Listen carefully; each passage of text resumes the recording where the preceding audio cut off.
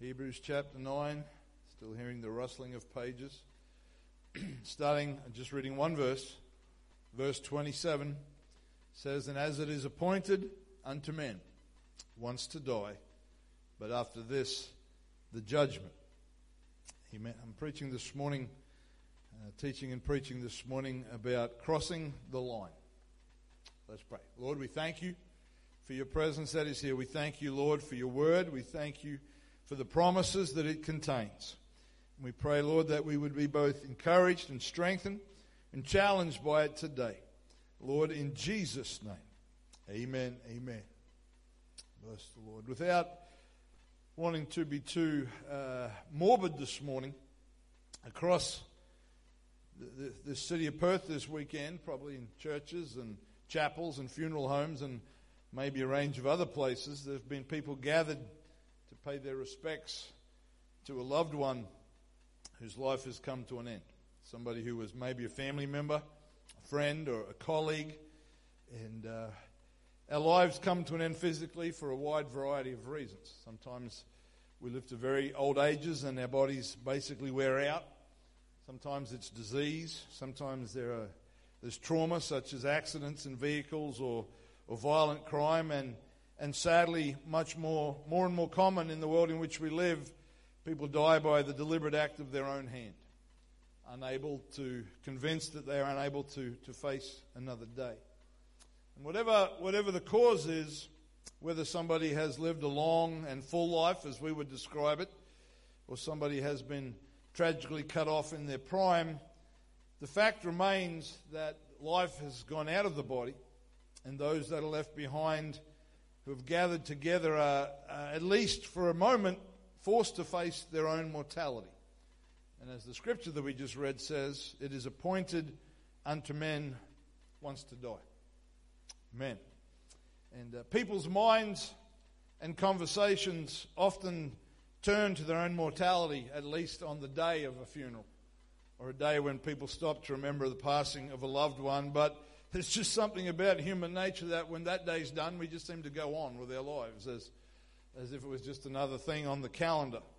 And you may remember a little while back we taught about grief not so long ago. And, at the times of a passing of a loved one, we try to comfort one another. Amen? We use expressions and thoughts of heaven and peace and rest. And sometimes, and I don't mean to be facetious, but sometimes the deceased may have been a person of very few morals, spent their life pursuing wickedness and sin, and yet because it is somebody else's child or family member, we often try to find something positive and reassuring to say to those who've suffered the loss. And I believe very sincerely that we should, in whatever way we can, attempt to bring comfort to the grieving. I don't think that we are responsible to declare somebody's state, but we need to have compassion. But the challenge that we face, and this is maybe where I'm wanting to get to, if that started a little bit like a funeral sermon, the challenge for the church today is that we preach a Bible-based message of salvation that proclaims the need for repentance. It proclaims the need for change, the need for obedience to God's word if you are going to be saved. That gospel message, by its very nature, declares that there will be some who are saved and some who are not. That's simply the nature of the gospel. When somebody is presented with a message that there is a way to be saved, then obviously the other option is that we remain unsaved. Amen. And the scripture, a couple of scriptures as examples. Luke chapter 13 and verse 3, Jesus said, "I tell you nay, but except you repent." He was talking about some tragedies that happened. He was basically saying, don't think that those things happened to those people because they were particularly wicked. He said, but except you repent, you shall all likewise perish. Everybody. John 3:15, Jesus said that whosoever believeth in him should not perish, but have everlasting life. And again, these scriptures present options. They don't present automatic outcomes for everybody. And so when you preach the need for salvation, the human mind very quickly comes to understand that if we need to be born again, then something must happen to those who are not born again. Right? That's a fairly rational outcome. And we grasp that, I guess to put it simply, there are some who are, those that are saved that are kind of on one side, and those who aren't saved that are on the other. And in the simplicity of our minds, it's almost as if there's a line drawn somewhere in the sand. And there's the saved on one side of the line and the unsaved on the other side. I don't think it's quite that simple, but that's how our minds work. Jesus said in Matthew 25 and 31, when the Son of Man shall come in his glory, and all the holy angels with him, then shall he sit upon the throne of his glory. And before him shall be gathered all nations, and he shall separate them one from another, as the shepherd divideth his sheep from the goats. And he shall set the sheep on his right hand, but the goats on the left. And then shall the king say unto them on his right hand, Come ye, blessed of my Father, inherit the kingdom prepared for you from the foundation of the world.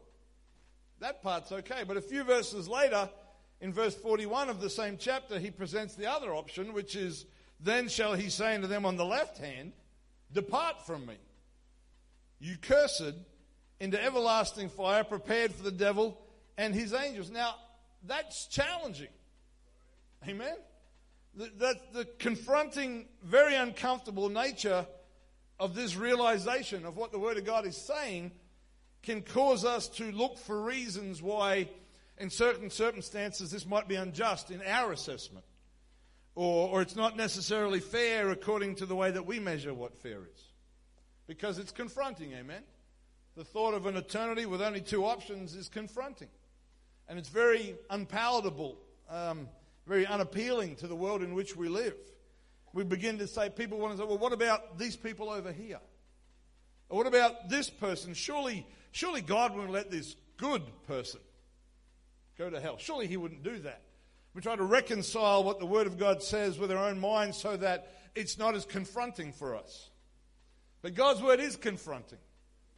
Sadly, it is. And, there's questions that people ask. The classic question, I've actually been asked this literally. This is not just a cliche.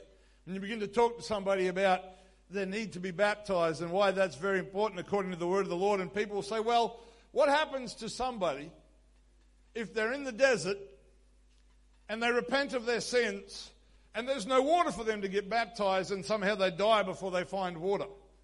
People are looking for a loophole. They're looking for a reason so that they can dilute down the absolute nature of the outcomes of the gospel. I say, what about the over 1 billion people in China or the over 1 billion people in India? We always look for huge extreme examples on the other side of the world. There's just something, in Australia we can't really do that because the world has come here. So we can't really say that. We try to find these extreme examples so that we can find a loophole. And the purpose, sadly, the purpose is not our concern or compassion for the more than 1 billion souls in those countries. It's looking for a way to justify our lack of response to the gospel. That's really what it boils down to. Very few of us are actually going to travel to a remote country and try to preach the gospel to them. We're actually concerned about, well, if I can find a loophole, then I don't have to respond in the way that God's Word is challenging me to respond. And we use these faraway examples, but we should, in all honesty, what about the people across the street? If we're worried about souls, why are we thinking of people on the other side of the planet? What about the people in our own suburb? The responsibility of the church is not to decide who will or won't be saved. That's not our job. Our job, our responsibility, our call, our mission is to preach what the Bible says is necessary to be ready for heaven. That's the church's responsibility. We don't have the liberty, we don't have the poetic license to dilute, to present options, to say, well, yes, I recognize that might be difficult for you, so here's our other alternative package. We don't have those options. We have the very sobering responsibility to preach the gospel message of salvation and let the outcomes be in the hands of God. The Scripture has a fair bit to say about judgment, and that's another one that people love to talk about. When you talk to them about their need to be saved, they're very quick to say, aren't you supposed to not judge me? Isn't that what the Bible says? Matthew chapter 7 and verse 1 says, "Judge not that you be not judged. For with what judgment you judge, you shall be judged. And with what measure you mete, it shall be measured to you again." It's written by Dr. Seuss, that verse, I think. "And why beholdest thou the mote or the speck that is in thy brother's eye, but considers not the beam or the plank of wood that is in thine own eye? How wilt thou say to thy brother, Let me get that speck out of your eye, when you've got a dirty great plank of timber hanging out of your eye? Thou hypocrite, first cast out the beam or the plank from thine own eye, and then shalt thou see clearly to cast out the mote of thy brother's eye." The instruction is not to do that so you can help your brother. The instruction is pay attention to your own issues. That's what the instruction is about. Romans 14 and 10 says, "But why dost thou judge thy brother? Or why dost thou set at naught thy brother? For we shall all stand before the judgment seat of Christ." So the scripture does tell us here, teach us about judgment, but the scripture also does teach us to judge some things. It teaches us to judge behaviors. Now, the book of Proverbs says in chapter 22 and verse 24, "Make no friendship with an angry man, and with a furious man thou shalt not go." So the instruction is, don't spend time with those people because of the influence they will have on you. But don't you have to judge them before you decide if they're an angry person? Or if you should spend time with them or not? So when it's talking about judgment in the Word of God, what it's telling us is that we are not the judge of people's souls. We are not to determine where they will spend eternity. We are to determine whether or not we should spend time with somebody, or where we should go and things we should participate in. But it is the Lord who will judge, not us. It's the Lord who will judge, not us. And sometimes you'll hear people say, "Well, I don't judge anybody." As gently as I can, that's really not honest. If I ask you, do you think Adolf Hitler is going to be in heaven? You probably have an opinion about that. Or anybody else who's committed atrocities and been involved in terrible crimes or the worst things that you think are the worst things, We have an opinion about where they're going to end up. So it's interesting when we say we don't judge anybody. See, we live in a world where this is not even a new thing. This is an old thing now. It's already being replaced, where there's this concept of what's called moral relativism, or where there is no such thing as, there's no absolute right, no absolute wrong. Everything's relative. It's kind of the philosophy that has produced this idea that you can have your truth and I can have my truth, which kind of is not the definition of the word truth in the first place. But it's this idea that if I'm allowed to have my own truth, then that means that whatever I am comfortable with is right. Which is nice because it makes you feel good. But it's wrong, which is a problem. It's not biblical. Jesus said there were sheep and there were goats. That's how he was. Amen. You see, we all have opinions, if we're honest, about who will be saved and who won't be. Your opinion and my opinion, they're not worth a whole lot. Because we all like to think we can draw the line, but God has the authority to decide where the line is drawn. Because only his opinion counts. This is really what it boils down to. In John chapter 12 and verse 48, it says, "He that rejecteth me and receiveth not my words has one that judges him. The word that I have spoken, the same shall judge him in the last day." That's the key. We're going to be judged by the word of God. That's why it's the church's responsibility to preach the word of God as it is. Not compromised, not added to, not diluted, but to preach what it says, because that's what matters. Amen. And while we are not permitted to be judge and jury of others, we can certainly know what God thinks about the things that we do. Amen. We can, and we need to look at ourselves. There is a danger, and some of these examples I've already mentioned, but there's a danger in letting our emotions and our own rational thinking blur what the Word of God says. There is this natural human tendency to treat the Word of God as something that is pliable and can become conformable to a place that this fits my thinking very nicely, when that's not what we're instructed to do. Because the way the Lord sees situations is not the same as the way we see them. And it is dangerously foolish to try and conform his word or to bring it into alignment with some code of conduct that suits our conscience and our feelings. But we do it. Even believers do it. Because there are situations that we don't like what we think is the outcome, and so therefore we look for a different way to make ourselves feel better. We go back to the start of our message talking about when we lose loved ones, because we love those that we have lost, it's hard for us to accept sometimes that they may not have been saved. Let's be honest. Somebody we care about passes from this life and we know they didn't believe in the Lord. If you're a believer, there's a conclusion your mind goes to, amen? And that's hard. That's difficult. That's painful. And so we've got to be careful that we don't try to comfort ourselves by looking for some creative way that they may have just managed to cross the line successfully. John chapter 3 and verse 16 says, "For God so loved the world, that he gave his only begotten Son, that whosoever believeth in him should not perish, but have everlasting life."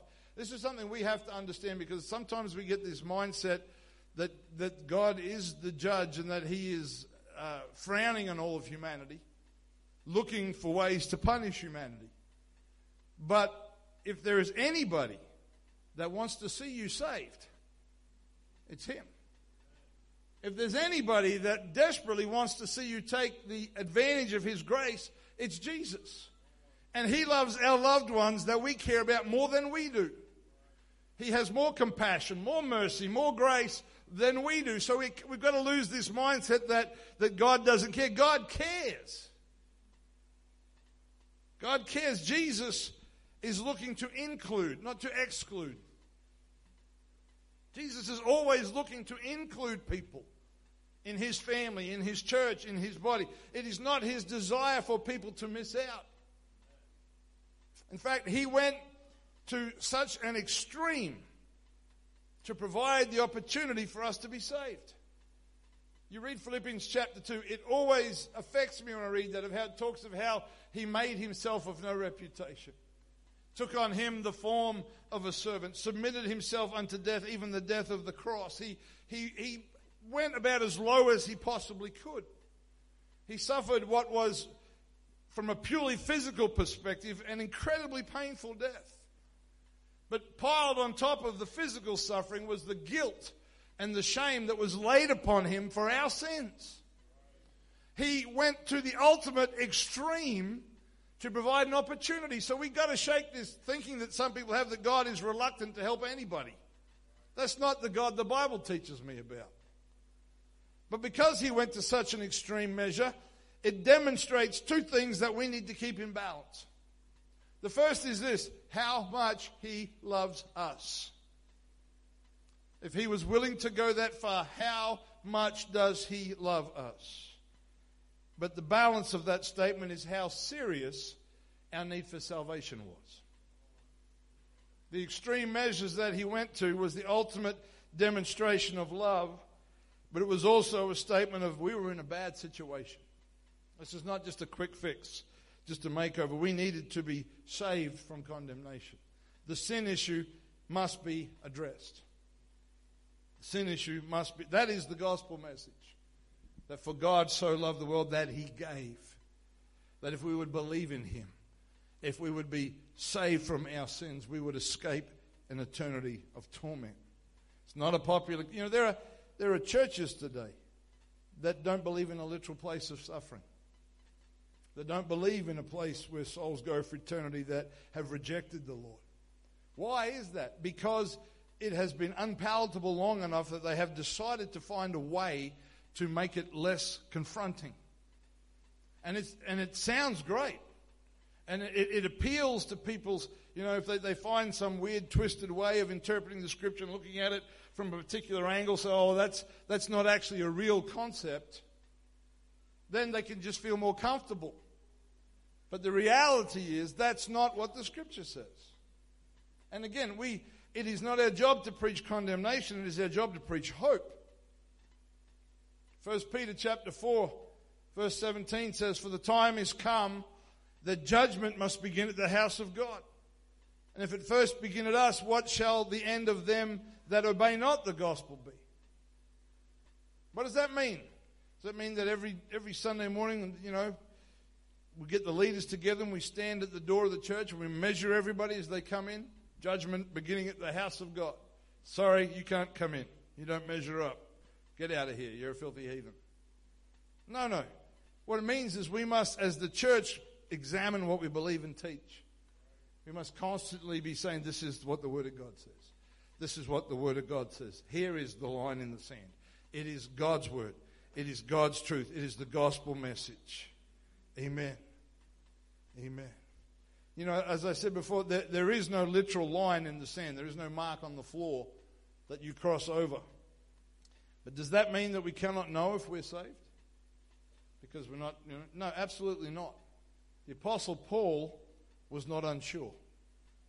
2 Timothy chapter 4, these famous words in verse 6, he said, "For I am now ready to be offered. The time of my departure is at hand." He said, "I have fought a good fight. I have finished my course. I have kept the faith." He didn't say, "Well, I think I did," or "I gave it a good shot," or "as far as I'm aware," he said, "I've done what God told me to do." He said, "Henceforth, because of this, there is laid up for me a crown of righteousness, which the Lord, the righteous judge, shall give me at that day, and not to me only, but to all them that love his appearing." Paul said, "I'm ready." He knew his death was coming, but he said, "I'm ready to meet the Lord." You need to have that same confidence. I mean, not in a light-hearted, arrogant kind of way, but you need to have enough confidence in the Word of God and in His grace that you can say, "Lord, I'm doing my best to be faithful, and I believe I'm ready to meet you." Sister Sham taught us about grace so wonderfully a couple of weeks. If you weren't here, I'd encourage you to listen to that message on the podcast. The grace of God is enough that we should be able to say, "Lord, I believe I'm ready." Amen. And we know today that if we're going to cross that line on the winning side, we've got to live for Him now, in this life. If we're going to live, we've got to be born. If we're going to live for Jesus, we've got to be born again. John chapter 3, and I know some of this is fundamental to us, but this is what the Lord has laid on my heart to minister today. John 3 and verse 3, Jesus answered and said unto him, "Verily, verily, or truly, truly, I say unto thee, except a man be born again, he cannot see the kingdom of God. Nicodemus saith unto him, How can a man be born when he is old? Can he enter the second time into his mother's womb and be born? And Jesus answered, Verily, verily, I say unto thee, except a man be born of water and of the Spirit, he cannot enter into the kingdom of God." Jesus is saying this is the beginning. Birth is the beginning. It's the starting point. You can't get round that. You can't live without being born. Amen? Just as it is naturally, it is spiritually. You've got to be born. It comes back again to whether or not we receive the Word of God. Amen. You must be born of water and Spirit. That's what Jesus... And again, people look at that, well, this and that. This is an apostolic Pentecostal church. What that means is we do everything we can to preach and teach what the apostles preached and taught, and have the experience that they had in the book of Acts. Amen. We believe that the Word of God promises that you can still receive the Holy Ghost today. And we've had some people receive the Holy Ghost just recently, which is fantastic. Amen. But some have tried to suggest, well, it's not for the church anymore. Served its purpose. It was a launch. It gave the church a kick. Back there in the first century, gave them a bit of a launch, and they look for any number of ways to avoid what the Word really says. But the problem is people are still being filled with the Holy Ghost today, speaking in other tongues. So then they have to say, well, what do we do with that? If we think it was for back then, but it's still happening now. So how do we handle that? Well, it's an optional blessing. It doesn't have to happen, but if it happens, that's great. But that's not what the Word of God says, because this is the danger of trying to conform the Word of God to tradition, to satisfy our own thinking. If it's an optional blessing, then why did Jesus say you must be born again of the water and the Spirit? You see, when the Word of God challenges our thinking, or it confronts our traditions, we're faced with a choice. The first option is, do I try to bend the Word of God to make it conform to where I'm already comfortable? Or do I bend myself and my thinking to be in alignment with the Word of God? That is the choice that everybody faces. And many of you here can testify this morning of how when you first heard this gospel message of needing to be born again of water and Spirit, you had faith. You may have even had a religious experience, and all of a sudden the Word of God is challenging something that you trusted. And what you naturally, that's destabilizing, that you feel threatened when that's challenged, and that's okay. But then there is this choice. What do I do with this challenge? Do I bend it, or do I let it bend me? That's what we have to answer. In Luke chapter 24, starting in verse 46, it says, "And he said unto them," this is Jesus speaking, "Thus it is written, and thus it behoved Christ," or it was necessary, it was suitable, it was required for Christ to suffer and to rise from the dead the third day.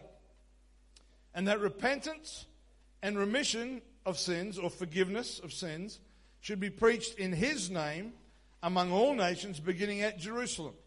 And you are witnesses of these things. And behold," this is all Jesus speaking, "I send the promise of my Father upon you, but tarry ye in the city of Jerusalem until you be endued with power from on high."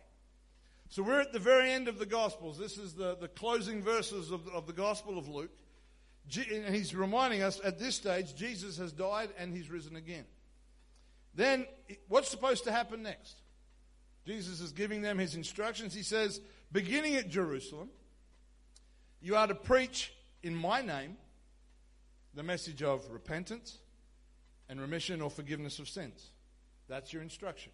And you're to wait in Jerusalem for a promise that's coming from God.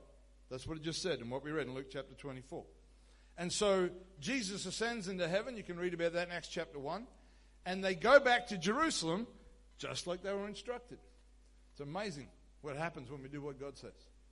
Amen. Even just going back to Jerusalem. Amen. They went back to Jerusalem like they were told. They find an upper room and they begin to have a prayer meeting. Now at some point the prayer meeting stops because in the midst of that process, they go through a system, if you like, where they decide who's going to take Judas's place. You read that in Acts chapter 1. They get a replacement on board for Judas, and then the prayer meeting keeps going. This prayer meeting goes on for a number of days, and then we hit Acts chapter 2 and verse 1. And it says, when the day of Pentecost was fully come, they were all with one accord in one place. They were physically in the same place, but they were also united in purpose and reason for being there. And suddenly there came a sound from heaven as of a rushing mighty wind, and it filled all the house where they were sitting. And there appeared unto them cloven tongues like as of fire, and it sat upon each of them. And they were all filled with that optional blessing, the Holy Ghost. No, they were all filled with the Holy Ghost and began to speak with other tongues as the Spirit gave them utterance. As the Spirit of God empowered them to do so. What were they told by Jesus to wait for? The promise. Right? The promise. Amen. You can answer that question audibly. It lets me know you're awake. That's okay. But the noise of this promise being received caused a crowd to gather, and the uniqueness. You know, when you come into a Pentecostal church for the first time, it can be challenging and confronting. But a lot of people have some vague ideas of Pentecostal churches, thanks to the internet. But this is the first time. This is the first apostolic tongue-talking Holy Ghost service that ever happened. And so you can understand why the people in the street were like, whoa, what in the world is going on there? You imagine you're walking down the street where you live and you walk past somebody's house. Now, I don't know if you can get 120 people in somebody's house, but there's a crowd, there's a packed house, and everybody in that house is speaking loudly in a foreign language. Would you stop? I'd at least pause for a moment and go, what in the world is going on in there? Well, this is happening in Jerusalem. They're all speaking in other tongues. And the crowd gathers around and what in the world is all of this going on? And so the Bible says that the apostles stood up together. They were still in one accord. Still in one place, in one accord. And Peter said to the crowd, no, they're not drunk. That's what we would assume. In Australia, most definitely. But Peter said, no, these are not drunk like you think they are. He said, but this is that which was prophesied about way back in the Old Testament by the prophet Joel. To put it simply, this is the promise of the Father that we were told to wait for. That's why we're here. Amen. And then Jesus goes on to preach to them about who Jesus really is and how they had played a part in his crucifixion. Again, confronting, right? Jesus, whom you crucified. That's pretty confronting. But when they heard this, Acts chapter 2, verse 37, And I know for some of you, I've been hearing this since I was 7 years old, but I still love it. Acts chapter 2, verse 37 says, now when they heard this, they were pricked in their heart. Their conscience was bothered. And they said unto Peter and the rest of the apostles, there must be a way where we can understand this that makes us feel good. No, they said, what shall we do? And then Peter said unto them, repent and be baptized, every one of you, in the name of Jesus Christ for the remission of sins, and you shall receive the gift of the Holy Ghost. For this promise is unto you and to your children, to all that are far off, even as many as the Lord our God shall call. So most of you probably know Luke wrote the Gospel of Luke, but he also wrote the book of Acts. So same writer, one author, the Lord, but same writer. Luke wrote both. And sometimes the theologians that are much smarter than I kind of think that Luke Acts should almost be combined into one book, but they can debate that somewhere else. But can you see the connection between what we read in Luke 24 and Acts chapter 2?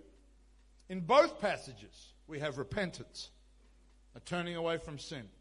We have the remission or the forgiveness of sins. We have the name of Jesus. And we have a promise in both of those passages of Scripture. What did Jesus say in John chapter 3? Except a man be born of the water and the Spirit, he cannot enter the kingdom of God.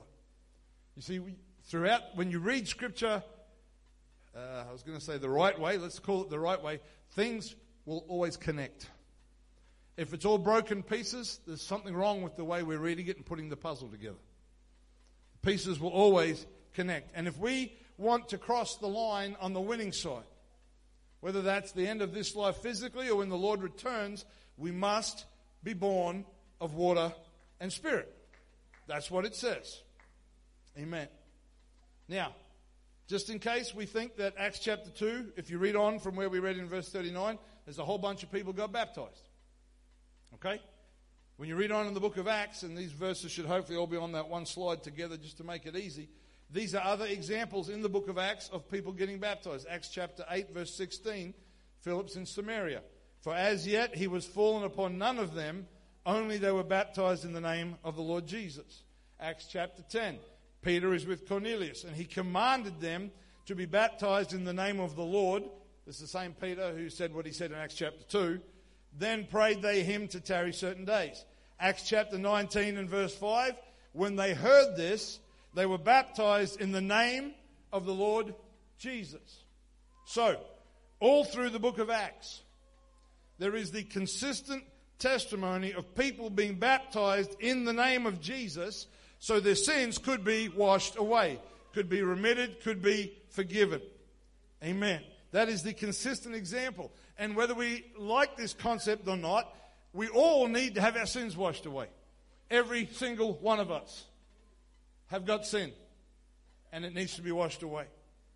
Now, what usually happens when I begin to talk to somebody about being baptized in the name of Jesus, like these scriptures have just shown us, is that particularly if they've been baptized before, but not in Jesus' name, they will ask me about this verse, Matthew chapter 28 and verse 19. Go ye therefore and teach all nations, baptizing them in the name of the Father and of the Son and of the Holy Ghost. Because often, many people who have some sort of faith experience, and please, let me remind you, as I say often from this pulpit, never ever disregard somebody's journey. Never ever. God can lead people from the strangest starting positions to His truth if they're hungry. Amen. Yesterday in our men's meeting, there was a Seventh-day Adventist leader who was here with us. Amen. If we're hungry, God can lead us. Not everybody has a simple faith journey. Some of us have been through a few train stations along the way. Amen. So you never ever despise somebody's journey. But often when I talk to people, they have been baptized in the name of the Father, Son, and Holy Ghost. And when they see these scriptures, what does it do? It confronts them. They say, well, hang on a sec.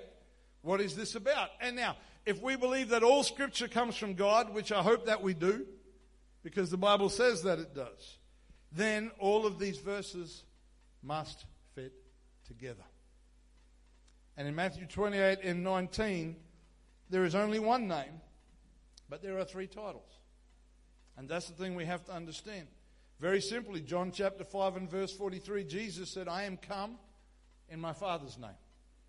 Amen. and you receive me not. John chapter 14 and verse 26, Jesus said that the Comforter, which is the Holy Ghost, whom the Father will send in my name. So I could go off on a different tangent for another hour to explain that, but just in those two examples we see the connection of the name of Jesus with Father, Son, and Holy Ghost. Just in those couple of verses. It is all in the name of Jesus. And if people are willing to look at the Scripture, they will see that the name of Jesus is emphasized throughout the New Testament. We are told to pray for the sick in Jesus' name. We are told to cast out devils in Jesus' name. Whatever we do in word or deed is supposed to be done in Jesus' name. We are told that every knee in heaven and earth and under the earth is going to bow down before the name of Jesus. This is repeated again and again and again. So when we read this verse about the name of the Father, Son, and the Holy Ghost, we have to ask the question, what does the rest of the Bible teach us that this name is? It's the name of Jesus. Amen. So getting back to when I'm talking to somebody about baptism, if they have been previously baptized in the name of the Father, Son, and Holy Ghost, and then they see all these scriptures, we come back to the question we asked earlier. Do I try to bend the Word of God to make it conform to a comfortable place of tradition where I am already positioned? Or do I recognize that to be obedient to the Word of God and it all put together, I have to bend myself and do what the Word of God says and be baptized in Jesus' name? That's really the choice we have to make. Do we take one verse that has been taken by itself and ignored with the rest? Or do we take them all together and recognize that there is no other name, the Bible says, under heaven given among men whereby we must be saved? It's a choice. It's a choice. Yes, the Word of God confronts. It does. You know, when the Pharisees came out to John the Baptist in the River Jordan, everybody was getting baptized. It seemed like the cool thing to do at the time. And they all came out and he told them to go away. He said, you need to demonstrate that you've got genuine repentance. He said, don't just come out here for some religious ceremony because everybody else is doing it. You need to repent. How do you think they felt being told they needed to repent? How do you think they felt when Jesus said, you're of your father the devil? Confronting. Right? But the Word of God confronts because there is a need that has to be confronted. That need is that we have all sinned and come short of the glory of God. And there is a sin issue that has got to be addressed before we cross the line. Before this life comes to an end, we need to know what our destiny is. We need to know if we're hung up on tradition or if we're actually reading what the Word of God says. When the end of our life comes, we need to have the same confidence that the Apostle Paul had. Amen. Is it my opinion that matters? Is it your opinion that matters? No. Everybody's got opinions. But we go back to John chapter 12 and verse 48, where Jesus said, he that rejecteth me and receiveth not my words has one that judges him. That's the word of God. The word that I have spoken, the same shall judge him in the last day. We need to know what this book says, brothers and sisters. We need to be able to stand upon this book because it is appointed unto man once to die. Appointed unto man once to die. Then comes the judgment. Amen. This is I'm not trying to create fear, but I want us to understand what the Word of God says, not just religious tradition. Paul said, I have fought a good fight. I finished a course. I've kept the faith. He did what the Word of God said. You want to talk about somebody who was confronted by his religious tradition? Read the story of Saul of Tarsus on the road to Damascus. He was a man that was convinced he believed in God. He was 100% convinced that what he believed was truth. But because his heart wanted to please God, Jesus got a hold of him on the Damascus road and basically confronted everything that he believed. But he was willing to listen. That's what it comes down to. Amen. Paul said, we believe that not long after he wrote 2 Timothy that they executed him. We don't have all the exact times and details, but that is what is the general assumption. He could pretty well see the finish line. It was in sight. He knew it was coming. You and I don't know today. But he knew where it was coming. But he said, I have kept the faith. Stand with me if you would this morning.